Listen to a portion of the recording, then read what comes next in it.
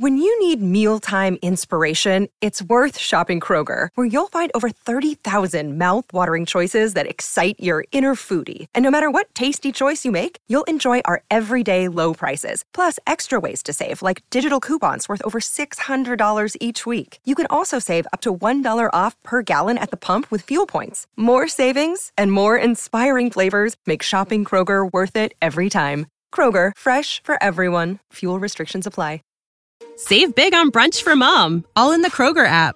Get half gallons of delicious Kroger milk for $1.29 each. Then get flavorful Tyson natural boneless chicken breasts for $2.49 a pound, all with your card and a digital coupon. Shop these deals at your local Kroger today, or tap the screen now to download the Kroger app to save big today. Kroger, fresh for everyone. Prices and product availability subject to change. Restrictions apply. See site for details.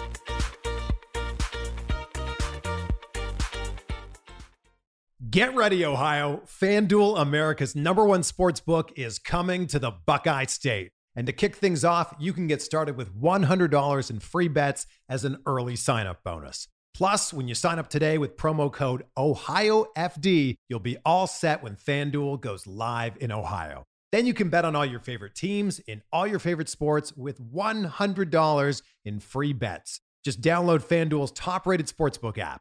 It's safe, secure, and super easy to use. Ohio, this is your chance to get in on the action. Join today with promo code OhioFD. Make every moment more with FanDuel, official sportsbook partner of the NFL. 21 or older and present in Ohio. Bonus issued in non-withdrawable free bets that expire 7 days after FanDuel accepts its first real money sports wager in Ohio, 1/1/23. Unique user identity verification required. Offer ends on the go live date. Restrictions apply. See terms at sportsbook.fanduel.com. Gambling problem? Call 1-800-GAMBLER. Nobody builds 5G like Verizon builds 5G, because we're the engineers who built the most reliable network in America. And the more you do with 5G, the more building it right matters. The more your network matters. The more Verizon engineers going the extra mile matters. It's us pushing us. It's Verizon versus Verizon. 5G built right from America's most reliable network.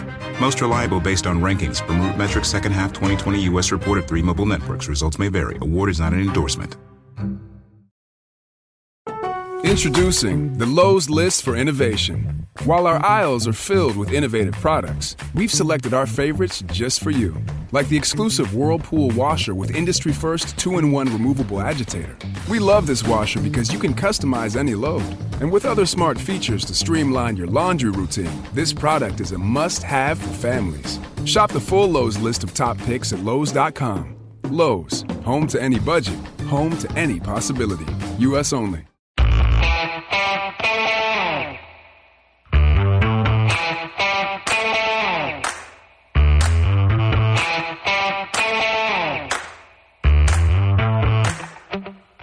All right, we're here with another film study short, this one with Joshua Hoffman, who wants to talk about a problem that's been plaguing the Ravens this year, namely the roughing the passer penalties. So Joshua, how you doing today? I'm excellent, and it's such a pleasure to be on with you, Ken. Thanks for saying so. Where can people find you? How'd you get interested in this kind of analysis originally? Well, you can find me in Baltimore. I'm a lawyer practicing in the area. I'm on Twitter. My handle is Josh_E_Hoffman. My email is my full name, Joshua Elliott Hoffman @gmail.com. That's my personal email, not my work email. I've been following you since, I guess, about 2010. And since then, it feels like I've come a long way in understanding football. And I credit you and your work with really getting me to start watching, the offensive line, the defensive line, everything besides the ball that I now watch. Well, I appreciate that, Joshua. It's always nice to hear. So you come from a very interesting background to be analyzing this. And I find it interesting. You bring up the legal profession and whatnot. But let's talk a little bit about the roughing the passer penalty and some of your observations about it and what you'd like to talk about. It started for me. I haven't actually read the NFL rules, lawyer or no, until this year. And it started because I've been watching with my wife since we met in about 2013. And last year, I would say, is the first year where she started really watching closely enough that it mattered. And she would ask questions, especially about penalties. And usually it would end up with me saying, well, honey, it's like this. Okay. But this year, with the roughing the passer, the penalties, the defenseless player, the receiver penalties, and also pass interference, she would say something and I would get ready to explain it to her, and I would be stuck saying, well, wait a minute. No, you're right. That doesn't make any sense at all. Never mind. No explanations possible. So eventually I went to read the rules. And I've been always one of the ones who screams at the TV. Only some people can tolerate watching the games. I'm roughly familiar with that. Let me just say. Yeah, I'm rough to be around during the games. I've tried to lighten that up, but even at the stadium, I'm rough to sit next to. But when I read the rules, I was like really feeling bad for the officials all of a sudden, because these things are a doozy and they're terrible. And I don't think, I think as one of the fans who watched closely, like so many fans do, we think we know the rules, but turns out I didn't know them. Not too uncommon. I mean, the rules, first of all, the rules themselves are enormous in nature and very complex. They have to handle all sorts of interactions between the 11-on-11 play, all kinds of formation legalities and whatnot in terms of substitution, since it's a free substitution game. So a very thorough set of rules. But let's stick to roughing the passer, because that's a good one here. And I think, like most fans, I have an understanding of roughing the passer that has evolved by example over many years of watching football. We just talked about this before the show, but I think it's interesting that, I know roughing the passer happens when you hit the quarterback in the head with your arm. I know it happens if you go helmet to helmet on the quarterback. I know it happens if you spear the quarterback with your helmet. I know it happens now if you hit the quarterback too low. I know it also happens if you hit the quarterback too late. And so all of those are a good example set that have built me this framework for what I understand to be roughing the passer. But what you've done is a little different. You've gone back to the rules and said, how is this supposed to work from first principles? And I'm just going to let you explain that. Sure. And it's important to keep in mind, even though they're roughing the passer, the players in a defenseless posture also figures into this in a very seemingly organic way in the game. So you almost have to look at them together. But what you think about the rules is exactly what I've always thought, that these things you've listed are exactly the things that are not allowed, and everything else is allowed. Like the spearing rule, for example, there's some very fun language in the rule about how the defender tackling the quarterback has to be careful to make sure that they don't land on the quarterback with all of their weight or most of their weight, and they have to strive not to land on them with all or most of their weight. All or most of their weight is mentioned twice in that same little section. But the big thing that really jumped out at me was these list of rules that we just went through that we all think are the rules are actually more like in Pirates of the Caribbean, they would say, are guidelines. The rule actually says any physical act against a player who is in the passing posture and is, in the referee's judgment, has had an unwarranted amount of contact is to be flagged. And then the things that you just listed are all the principles the referee is supposed to be guided by. So when we see plays that don't seem to fit into any of the categories you mentioned, and they're still roughing the passer, and how can that be? Well, it's because the rule says those are just specific examples. It could be really anything. And that's just, I don't know, quite the eye-opener for me. Not a useful rule set if that's the case. Authoritarian governments often have a lot of laws that don't get enforced, and then they do get enforced and people get upset about them. This is a specific case, obviously, where the Tyus Bowser quarterback hit in this last game, which was called roughing the passer, spoiled the shutout because it came on third down with an incomplete pass, right, and would have probably been the end of the game in terms of the Texans' last chance to score. But it was called roughing the passer, and it does not fit any of the slots that I have built for what constitutes roughing the passer. In fact, it looks an awful lot like a bunch of other quarterback hits that are not roughing the passer or have not been called roughing the passer ever before. Yes, the Bowser one is tough because when you have the quarterback is considered a player in a defenseless posture when they're making a throw, and up until they take that one step or during the one step after the throw. they're still defenseless. After that one step, they're no longer, well, there's two things about that. They're defenseless during the one step, and if they've taken that one step, then the ball is gone and you're not allowed to hit them. The rules also say the defender's responsible for knowing when the ball is gone. The big provision about roughing the passer that says anything that seems unwarranted, we have these in law. Usually we call these like residuary clauses or catch-all provisions. And another funny phrase is this strict liability phrase. I know I mentioned that to you before, and it just staggers me that we have that in a professional sport.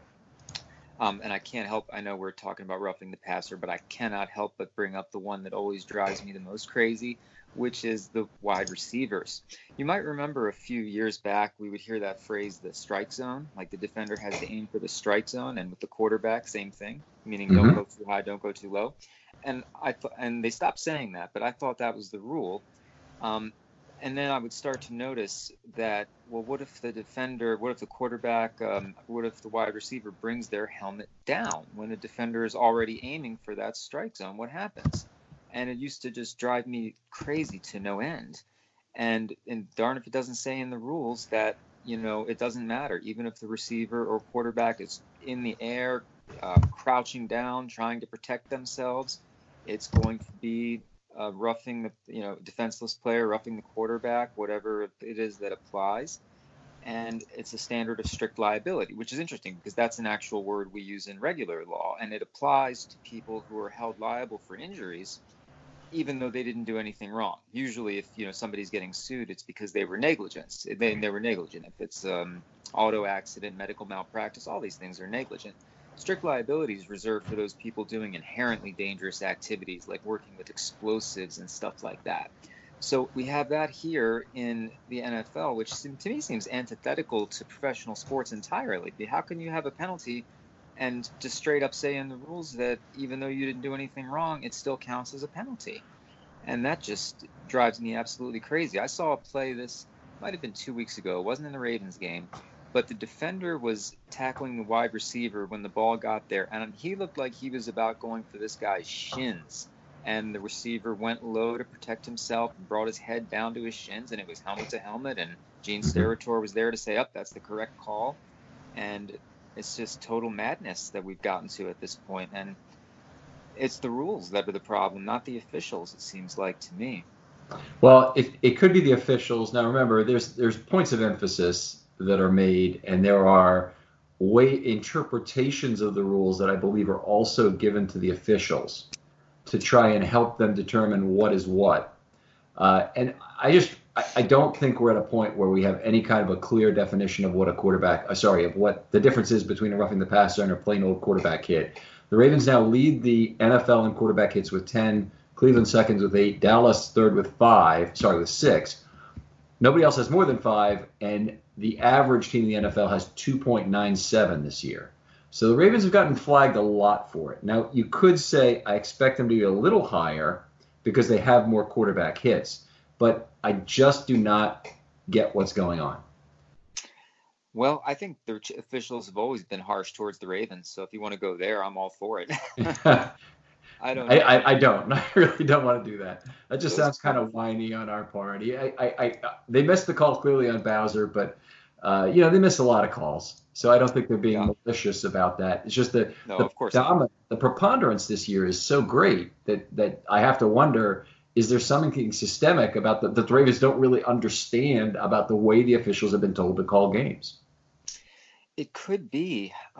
A lot of these calls I've had the same as you. I've had a hard time, and I'm reviewing them kind of like you are, but not as in depth and not writing about them. But a lot of them I cannot fit into the categories either, and I'm therefore having to say that it's just the general catch-all beginning part of the rule that says anything that seems too rough. Like with Bowser, he sort of hit his shoulder into the quarterback and knocked him to the ground. If he had probably grabbed the quarterback around the waist at the last second to keep him from falling on the ground, probably not flagged because, he's doing what the officials want to see. You mentioned the points of emphasis. There is a website, the same website where you can download a PDF of the NFL rules, and it tells you a few things about what's being emphasized this year. But doesn't tell you everything that the officials are hearing. I'm quite sure about that. I don't know if they have big meetings every week or big, conference calls where Roger Goodell or somebody else gets on the phone and says, this is what we're doing. But that undoubtedly has a lot to do with what's going on. Why the Ravens seem to be getting them more than anybody else, I don't know. I feel like the Ravens are usually on top of things as an organization. And it may be that, it may be just related to the fact that the Ravens were leading in quarterback hits for so long, but far behind in sacks. I noticed that stat was popping up a lot. The Ravens were leading in quarterback hits, so the pass rush wasn't as bad as we thought. Maybe the team that's going to be leading in quarterback hits but not sacks is just going to get the most roughing the passer penalties just by virtue of the fact that they're getting the most hits with no ball in the quarterback's hands. It doesn't explain the difference. Quarterback hits minus sack would be a great place to start, in terms of that differential. But the Ravens have been flagged for quarterback hits 4.27 times as often as they have been on average for the last 4 years. So there's something else going on here. It's also a small sample size. But when you look at the whole league is getting 0.3 of a quarterback hit per game, and the Ravens are getting 1 quarterback hit per game, 1.0 in fact.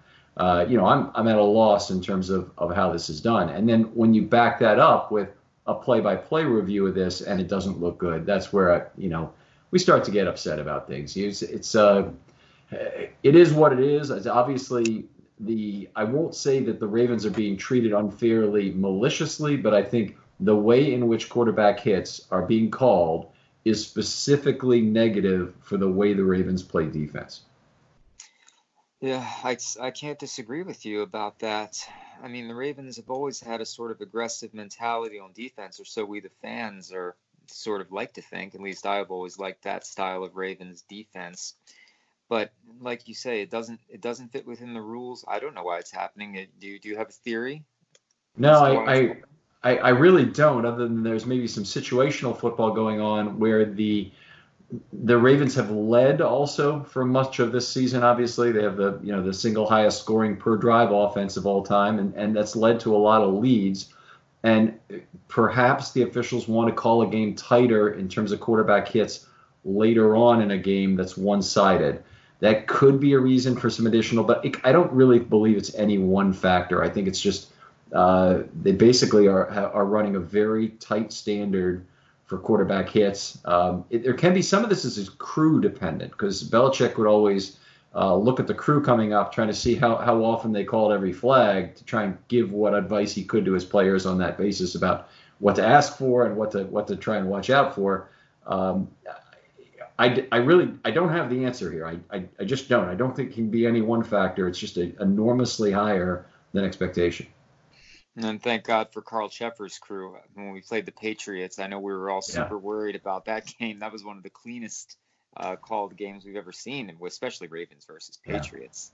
Yeah, I really questioned after that game. Brady was hit 10 times in the game with zero flags, and I questioned how many times that's happened in Brady's entire career. He hasn't been hit 10 times too many times. It's probably a dozen times or something. And I bet there've been a roughing the passer flag on probably over half of those. I think you get down to about one hand worth of times that might have happened in career.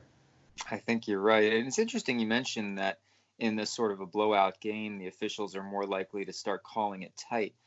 I guess you probably talk to people as often as I do who think that the NFL is rigged just a little bit, whether it's to benefit certain franchises or just to keep the games interesting, especially the primetime games, the big market games. I don't know. I don't actually believe that, but it's getting harder and harder to argue with those people when you see the games the way they are now. I think there is a lot of situational football where flags become a lot less likely. So for instance, officials don't really want to call the same pass interference standard when they know the game is on the line on the final drive. They prefer not to call pass interference, just keep the flags in their pocket. And teams kind of understand that, but the officials are highly incented to do it because they don't want to become the focus of what's going on. And I really believe that's what happened in the NFC Championship game. That the officials were so hell-bent on not being the first guy to pull the flag. And then the other thing you see, more than I used to see when I watched football in the 70s and 80s, is the piling on nature of flags, which is a CYA mechanism to me for the officials.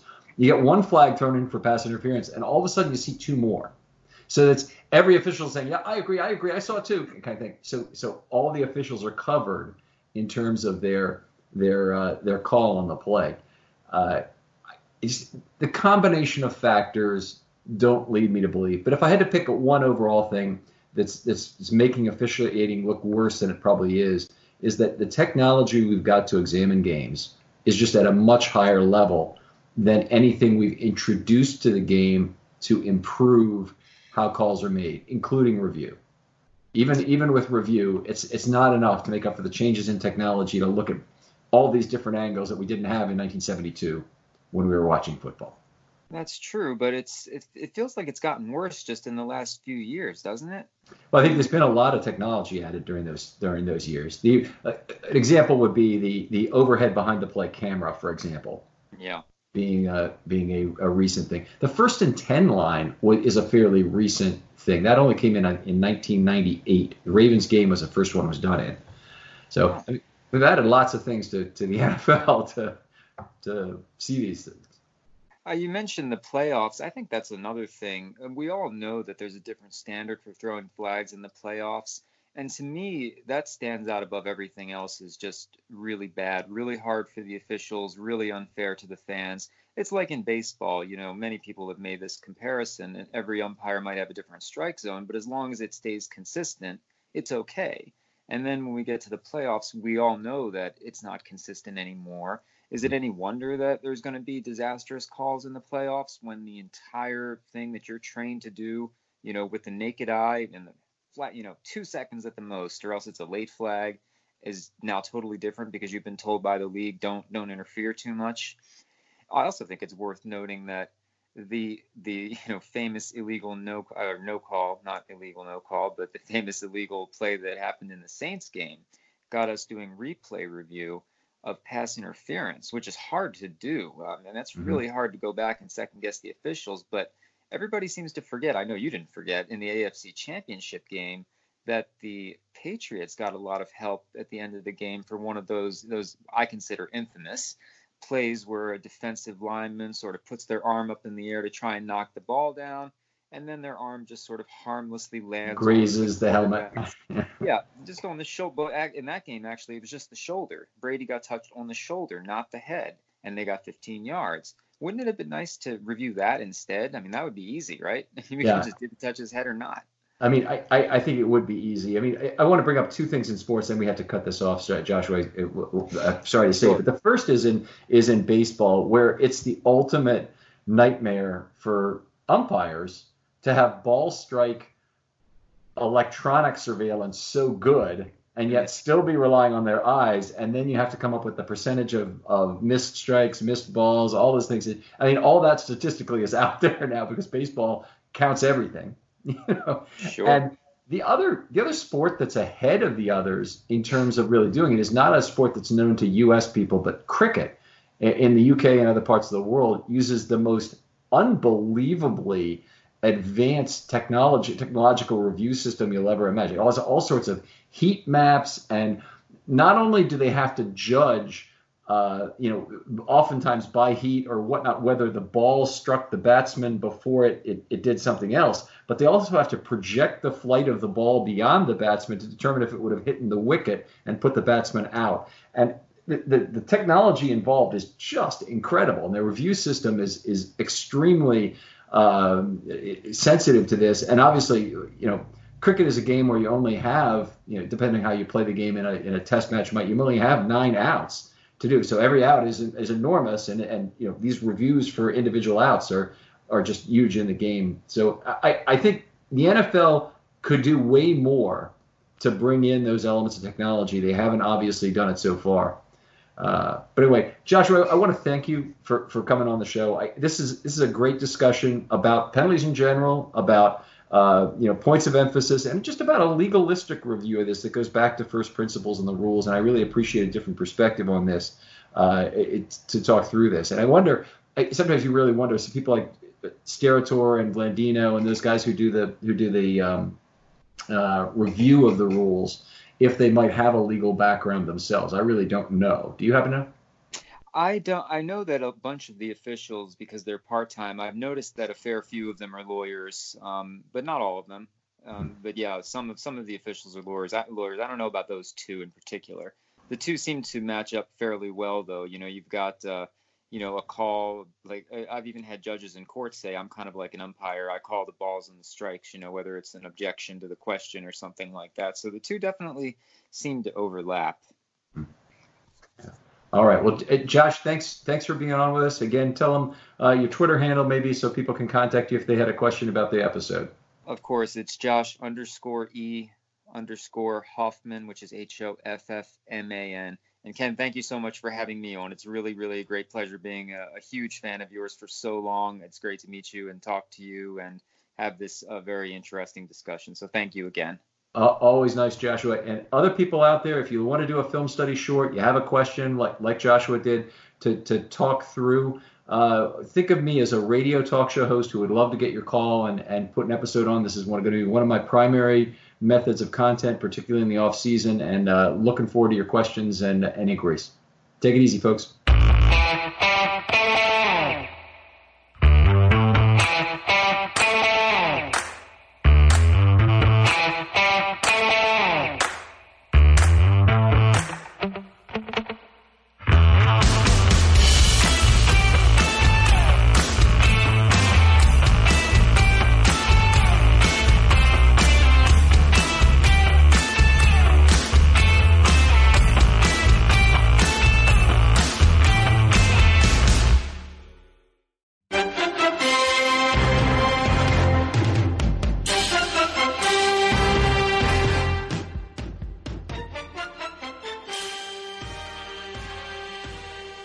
All right, it is film study. How was your guys' weekends? I guess there was plenty of football to watch. We got to see the Patriots continue to somehow win, even though they don't score many points, unfortunately. But come on, we've all been waiting for Monday Night Football. So I know you guys are like me. You're driving to your work today, or you're trying to get your work done today. But really, what you're thinking about is tonight and kickoff, and getting ready for the Ravens. So here's how the schedule for film study is going to go this week. Got a great short for you today where Josh Hoffman is joining Ken McCusick to talk about kind of a different perspective on roughing the passer and how kind of different perspective on that rule. So that's very interesting conversation that I'm going to have for you in just a moment. Then tomorrow, Tuesday, we will have another film study short to give you something to listen to on Tuesday. And then Wednesday evening is when we will record both the offense and the defense breakdowns. I know that makes it tough for your commute because you are not going to have a commute on Thursday. Most of you would have Thanksgiving off. But hey, we're all going to need that escape to step away, take a break from the family, one earbud in at the Thanksgiving table, or wait in line for Black Friday sales. I don't know. The news tells me people still do it. I've never done that, so I don't know. But the news tells me that some of you are going to be out early morning, Friday morning, waiting for stores to open, maybe even Thursday night. So we're going to have the offense and the defense breakdown coming out for you Thursday and Friday to get you through all that. So anyway, let's get to this short. And let's get Ken McCusick on the line and Josh Hoffman as well. Enjoy the game tonight. We'll talk tomorrow. Introducing the Lowe's List for Innovation. While our aisles are filled with innovative products, we've selected our favorites just for you. Like the exclusive Whirlpool washer with industry-first 2-in-1 removable agitator. We love this washer because you can customize any load. And with other smart features to streamline your laundry routine, this product is a must-have for families. Shop the full Lowe's list of top picks at Lowe's.com. Lowe's, home to any budget, home to any possibility. U.S. only. Mother's Day is almost here, and you can get her the most beautiful time-tested gift around. A watch she can wear every day from Movement. Whether mom's into classic dress watches, rare and refined ceramics, or tried-and-true bestsellers, Movement has something she'll love. And right now, you can save big on the best Mother's Day gift ever with up to 50% off site-wide during Movement's Mother's Day sale at MVMT.com. Again, that's up to 50% off at MVMT.com. When you need mealtime inspiration, it's worth shopping Kroger, where you'll find over 30,000 mouth-watering choices that excite your inner foodie. And no matter what tasty choice you make, you'll enjoy our everyday low prices, plus extra ways to save, like digital coupons worth over $600 each week. You can also save up to $1 off per gallon at the pump with fuel points. More savings and more inspiring flavors make shopping Kroger worth it every time. Kroger, fresh for everyone. Fuel restrictions apply. Save big on brunch for mom, all in the Kroger app. Get half gallons of delicious Kroger milk for $1.29 each. Then get flavorful Tyson natural boneless chicken breasts for $2.49 a pound, all with your card and a digital coupon. Shop these deals at your local Kroger today, or tap the screen now to download the Kroger app to save big today. Kroger, fresh for everyone. Prices and product availability subject to change. Restrictions apply. See site for details.